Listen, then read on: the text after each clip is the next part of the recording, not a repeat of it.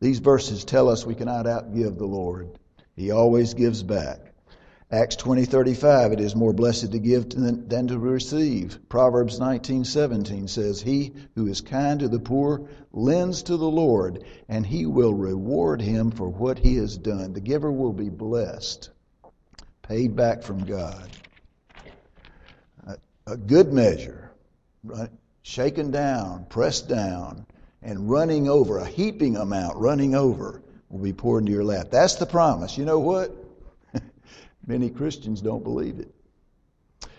Many of us think we have to hang on to it. It's a natural tendency. We're brought up that way. We're conditioned that way. Let me give you an illustration. Financial planners will tell you there are 3 stages in the career over a lifetime of financial planning. The accumulation stage, we all can kind of identify with that. The preservation stage, and the distribution stage. A lot of people think the distribution stage is the most difficult, whether it's distributing to children or grandchildren or church or other charity. A lot of people never get out of the accumulation stage. Even though they may hit the target number they think they'll ever need. A few years ago, a well-known financial firm ran a series of commercials on TV, and they presented people doing different activities. One man was walking through the park, and what is his target number? His number was $642,914. Then they showed a picture of a lady riding a bicycle. Her number was $813,775. Then the next guy, his target number, he was working in his garden. His target number was $1,281,544. And, of course, the implication was that this firm could help you get to that target number. But the idea was to set a finish line with an amount accumulated so that you could move into this preservation stage and not have to do anything for the rest of your life. The idea is how much cash is needed for you to stockpile at retirement and be in a position where you don't have to do anything, assuming I don't give anything away. Well, actually, accumulation and preservation and distribution should be occurring simultaneously. We should be giving from the first day we're accumulating. That's what the Lord says. Giving to the Lord is not just a question of faith, it's a question of obedience too. And trust and obey are the keys to Christian living. Now, the session decided we would have 1 or 2 stewardship sermons this month. George has already locked the doors in the back. But I was hesitant at first about that, and I decided to share some principles of Christian giving that I've taken from several messages by John MacArthur and some other Christian leaders, and they're reflected in the first half of chapter 8 that we read. In the text we read today, Paul is providing the Corinthian people an illustration for the model of Christian giving.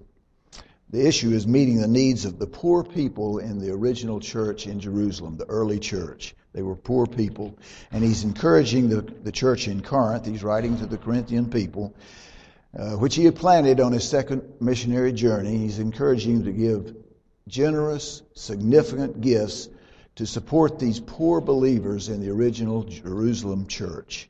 People gave to support the early church in 2 ways. First, they gave to support the leaders, the spiritual leaders, and Paul addresses that in 1 Corinthians 9, along about verses 6 through 14.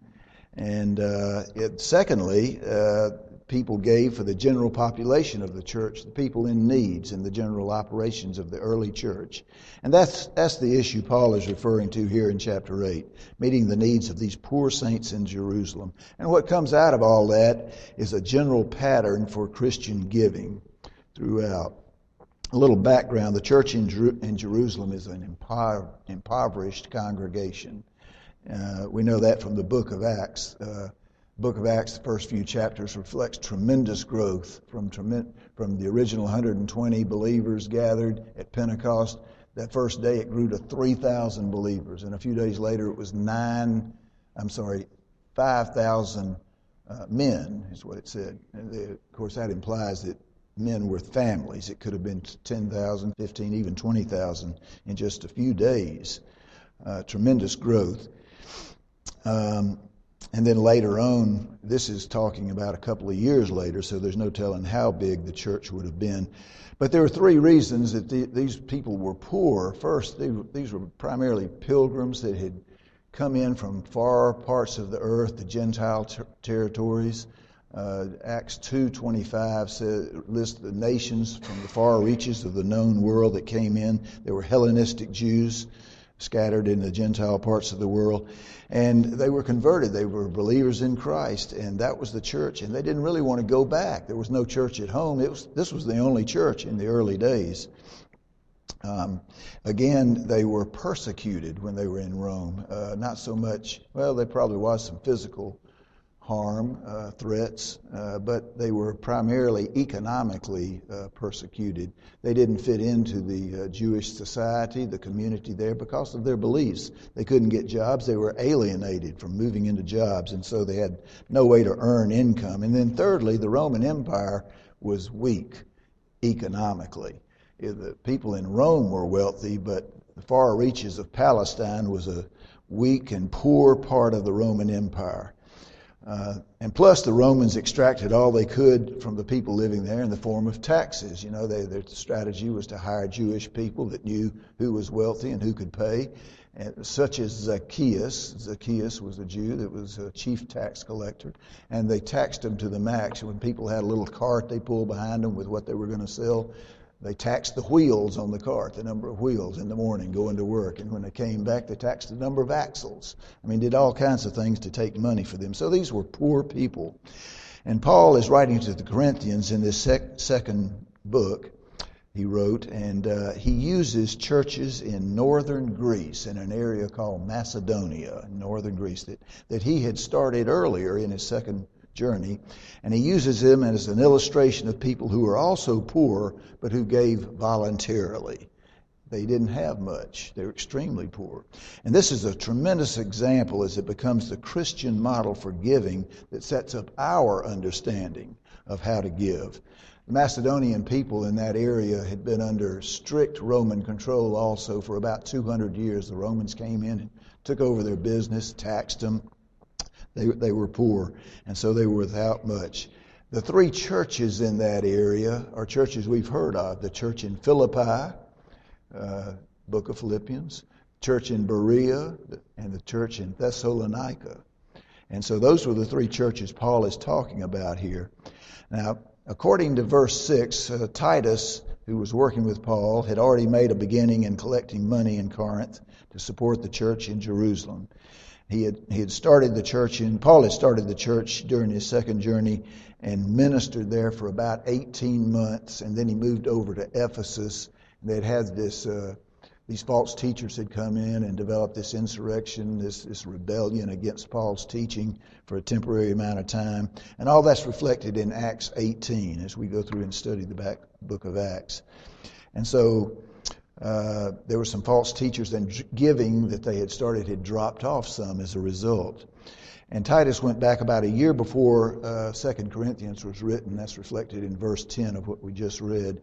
And he went to encourage them to keep it up or continue or restart the giving to, as it says in verse 11, finish the work, complete the work of giving. And so Paul writes 2 Corinthians and gives this example in the 8th chapter of the Macedonian churches. Paul was collecting for all the churches that he had started on his second journey, and he was doing this. One reason he was doing this, he wanted to demonstrate that the believing Jews and the Gentiles were one in Christ. Everybody that believed was a one body in Christ, and we should support each other. And those most in need were the ones in Jerusalem. Verse 10 of the scripture this morning says that the Corinthians were the first new Christians to give and the first to have a desire to give. And they were the first to establish a pattern of giving. It dropped off with this little insurrection deal, but that now that was a temporary thing. And so now they'd come back. And Paul says these Macedonians are devout believers, and here is how devout Christians should give.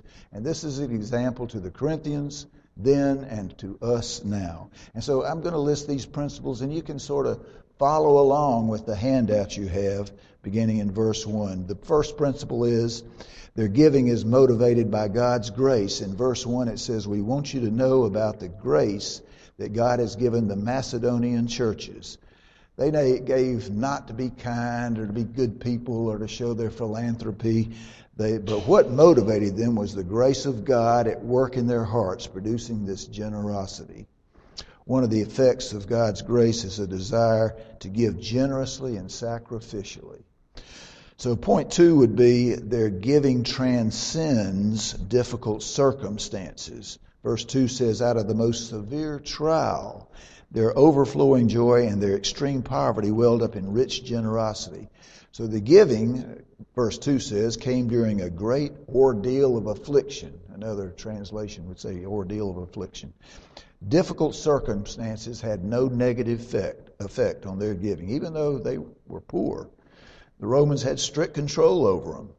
And so we can kind of identify with this. We go through difficult circumstances. We have our week planned out, and all of a sudden the transmission falls out of our car and we can't get anywhere.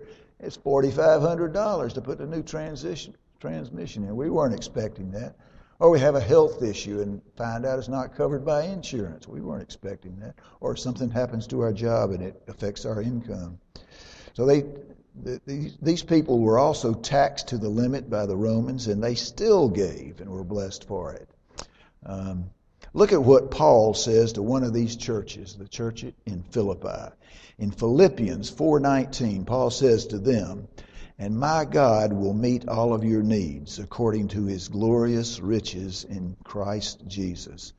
This is one of the most encouraging promises in all the Bible. He's talking to us too. What a promise from God to us. My God will meet all of your needs according to his riches in Christ Jesus. That's a promise from the Lord to us that gives us a bottom line foundation of confidence. That's our security against financial disaster. If we believe it. We have to believe it. Point 3 is their giving is with joy. Verse 2 includes this phrase, their overflowing joy. They were happy to give. It's not just out of a duty. It made them happy, joyous to give with an abundance of joy. Even in hard times, they were joyful. Despite being in severe trial, taxed to the limit. 2 Corinthians 9:7 says God loves a cheerful giver. It was not reluctant giving, but joyful giving. And maybe that's why we ought to look forward to it. It's with joy. It gives us joy in our hearts. Point 4 was their giving was not hindered by poverty. Verse 2 says their extreme poverty welled up in rich generosity. I mean extreme. They gave in spite of being in real poverty. I mean they had very little. What story in the New Testament does this remind you of? Reminds me of the widow who had 2 small coins. That's all she had. 2 copper coins worth less than a penny, and put them in the offering plate. And let's see what Jesus said. The poor widow put in more than all the other contributors to the treasury. They put in out of their surplus, but she, out of her poverty, put in all she owned. Probably had to fast that day. That was all she had to eat that day, and had to do without. This is an especially important story. This concept the Lord has given us is important. It's not only in the Gospels, in the New Testament Gospels. It's in there twice. We know it's important. It's in Luke 21 and it's in Mark 12. And as I reread that story in Mark 12 this week, something jumped off the page. It never caught my attention before. See if you pick this up. Mark tells us Jesus sat down opposite the place where the offerings were put, and he watched the crowd putting their money into the temple treasury. Many rich people threw in large amounts, but a poor widow came and put in these 2 very small copper coins worth only a fraction of a penny. Isn't that interesting? Jesus was in the temple area, and he found a place to sit down near the collection box just to watch people give. It doesn't say he was in the temple teaching and talking to people, and he glanced over and happened to notice people giving money in the collection box. It says he sat down there deliberately with the intention of watching what people gave. You know what? He's still doing it. He's still doing it. I may think that what I give is my business and nobody else's. It's His business. He has allowed me to have what I own, and He has every right to know what I give.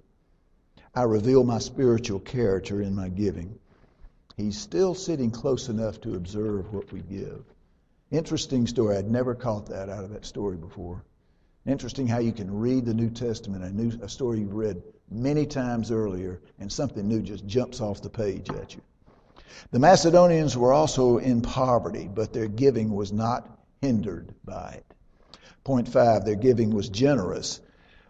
Verse 2 goes on to say, welled up in rich generosity. They were rich in generosity. They were not rich in money or possessions. They were rich in single-minded, selfless, humble devotion to others and to God. They put others first. Paul wants the Corinthians to be rich in their single-minded generosity like the Macedonians. And Paul is simply saying to us, be generous to a measure that's sacrificial and trust God to meet your needs in the future. So believe in the promise made in Philippians 4:19. Now, we should take care of our own business and our own families and things. God gives us many things to enjoy, and He wants us to take care of our family and ourselves. But He also asks us to respond by giving out of what we have. Point 6, their giving was proportionate. Verse 3 says, for I testify that they gave as much as they were able, or according to their ability. It was proportionate. God doesn't expect us to give what we don't have. He expects us to give according to our ability. This doesn't set a fixed amount. It does not say give 10%. It doesn't say give 15 or 5. It simply says they gave according to their ability. And here everybody was different. When Paul and Titus first began collecting from the Corinthians to send money back, some of the Corinthians had questions how to give and how do we give to spiritual leaders. And I've already mentioned one verse where Paul addresses that. In 1 Corinthians 16:2, it says, Paul is addressing how to give. It says, on the first day of each week, let each one of you put aside a sum of money in keeping with his income, so that when I come, no collections of income will have to be made.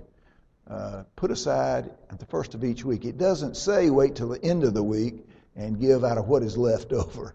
If it'd be me, that would be nothing at the end of the week. But give at the first of the week. Also, some of us are on monthly incomes instead of weekly back then, so it could be the first of the month, the first check written out of the checkbook that month. Again, give according to your ability. God doesn't expect us to go into debt. Giving was not only proportionate, but it was sacrificial. Point number 7, in proportions that were sacrificial. Verse 3 goes on to say, even beyond their ability. Talking about the Macedonians, beyond their ability. Little story, Michelle and I were members of Lookout Mountain Presbyterian Church for almost 14 years before we moved to Cumming. Now, it's a PCA church on top of Lookout Mountain, has about 800 members. Their budget gives 55% to missions. Has some wealthy people there. We became friends with a well-known couple of fairly significant wealth while there, and they had had a church revival a number of years before we arrived. And this couple, well-to-do couple, they decided to change their lifestyle, sell some things, and increase their giving. And so they got rid of their lake house. They said, our children are grown. We don't go to the lake house but once or twice a year now. We're going to sell that. And while we're selling that, we really don't go to our Colorado house in the mountains, in the Rocky Mountains anymore. And I think we'll sell that. If we're not going to go to Colorado anymore, we don't need that airplane. We're going to sell that. And we have a custom of buying a new luxury car every year. We probably could make it last more than a year. So as a result of all these adjustments, they significantly increased their income. And I was meeting with this man once, and if I said his name, everybody in Chattanooga would know who it is, a very well-known person. But he said, I keep giving money away, and I got a problem. My wealth keeps increasing, keeps coming back to me. I said, that is a real problem. The family now controls the largest private family foundation in the state of Tennessee. They give exclusively to Christian causes. I was sitting down with this man at lunch one time, and he said, he was explaining his gifting plan. He said, I give 70% of my income. And he got a little scowl on his face. He said, but, something worries me. I said, what you worried about? He said, it's still not sacrificial enough. It's not sacrificial enough. I said, well, look, man, your car is 11 years old now. It's got 265,000 miles on it. It's a little bit sacrificial. He looked at me and said, I think I'm going to 75%. And he did. He did. Giving by these 3 Macedonian churches was beyond what was expected of such poor Christians, but it works for everybody. They were certainly sacrificial. Number 8, their giving was voluntary. Verse 3 ends with, entirely on their own. It wasn't commanded, it wasn't required. They gave of their own accord, their own free will. It was their own initiative, their own free volition. Spontaneous, self-motivated, voluntary. They weren't coerced, they weren't manipulated in any way. It was voluntary. So what we find in verse 3 here is that giving is proportionate, giving is sacrificial, and giving is voluntary. It is not required.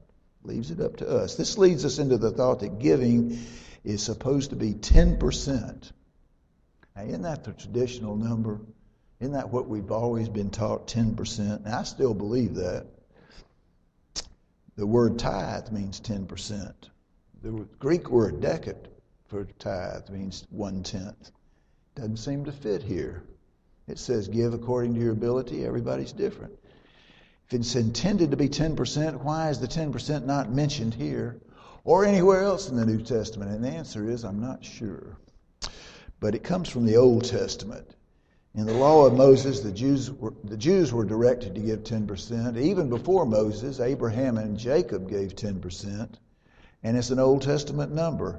In fact, under Mosaic law, there was a 10% gift required according to Numbers 18 to support the Levites. The Levites were the branch of the family of the Hebrew nation that did not own land, no land allocated. They didn't have income. They were priests to the rest of the nation. And so there was a required 10% giving. Then Deuteronomy 12 called for a 10% as to support the national celebrations, the religious festivals. God was ordaining the festivals. They had these to keep the purpose was to keep them united, to keep the Hebrew nation together. And then yesterday we got in the mail or by email through our generosity giving program, Deuteronomy 26:12, and also mentioned in Deuteronomy 14:28 calls for a 10% gift every 3 years called the poor tithe for widows and orphans and strangers and those in need. Not required, but free will. And so this 10% is an Old Testament number, and so is the idea of the first fruits. First fruits is mentioned several times in Deuteronomy 26 and 18. They're the first gifts, the first 10%, the best of the animal sacrifices or the best of the produce was given. So the 10% is a standard under the Old Testament. It's just that when I look at this, the Hebrew nation seemed to have more than 10% required. But I can just testify that I've observed many times that the Lord honors a 10% tithe, and I believe it's on a gross income number, but that's just me. But the Lord does honor a 10% tithe. Item number 9 is giving was viewed as a privilege, not an obligation. Notice verse 4. They urgently pleaded with us for the privilege of sharing in this service to the saints. Literally, the Greek word there means to come alongside earnestly. They were begging for the opportunity to give. Why? They wanted to be blessed. They were begging for the privilege. They were literally begging for the personal blessing of sharing in the needs of the saints, people they had never met, and they probably never would meet. There wasn't a lot of travel opportunities from Corinth to Jerusalem in those days. It was out of their generous hearts, out of their desire to have a privilege, not an obligation. Number 10, their giving was an act of worship. It was a part of their worship. Verse 5 says they gave not as expected, but they first gave themselves to the Lord. Total dedication. Paul and Titus were saying we were hoping for an offering. They gave themselves. They gave everything they had. Verse 5 says they did not do as we expected. They gave themselves. Recall Romans 12, the first couple of verses, what that says. I urge you, brothers, in view of God's mercy, to offer your bodies as living sacrifices, holy and pleasing to God. This is your spiritual act of worship. Well, that's what the Macedonians were doing. They first gave themselves, and everything else followed. It was a supreme act of worship, total dedication by these poor Macedonians. 11, their giving was in submission to their pastors and church leaders. Paul and Titus were their pastors and church leaders, and there's some others that are unnamed in this chapter 8 and 9. But they gave themselves to the Lord, but they also gave to us in keeping with God's will. And the us there, let me read that again. They gave themselves first to the Lord and then to us, meaning the church leaders, in keeping with God's will. As I mentioned earlier, some false teachers had stirred up this rebellion or insurrection against Paul and the teaching of Christ earlier, and it interrupted the giving by the church in Corinth. They were now on board as Titus went back and gave a report, but whenever people in a church become disillusioned about their leaders, their giving drops off. It happened in Corinth, and it happens today. Whenever you don't have a senior pastor, your giving drops off a little bit. And that's whenever somebody's body is discontent, something happens to the operations of the church. We're at one of those critical times in the life of Parkway, similar to the Corinthians. The Corinthians had questions. We have questions too. And that's why it's important to have this stewardship campaign. There are questions on people's minds. We haven't had a senior pastor for a while now.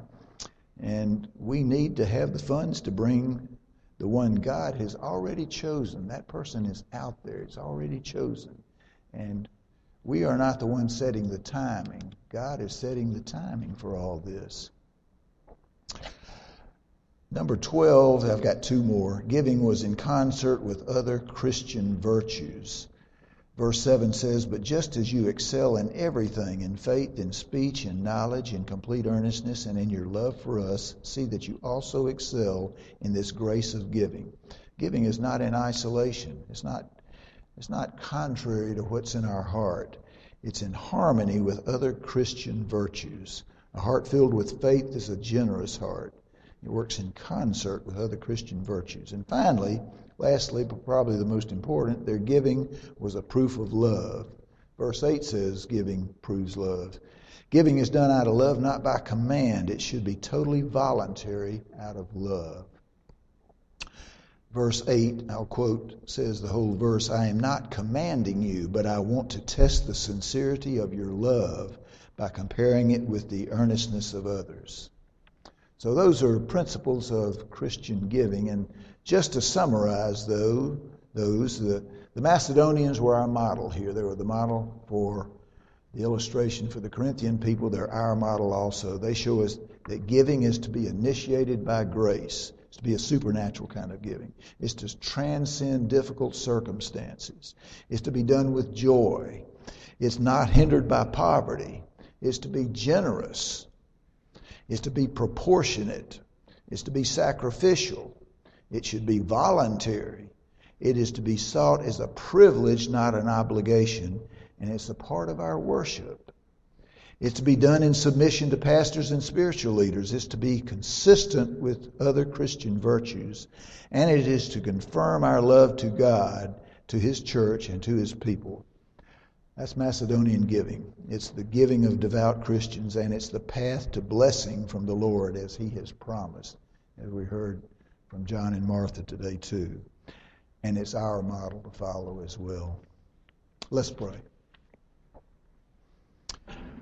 Father, we're so blessed. You have shown us the path to being blessed. It's an avenue of an abundant life. It's a direction to obedience. May we take this opportunity to walk in your blessing. Lord, teach us to believe in your promises.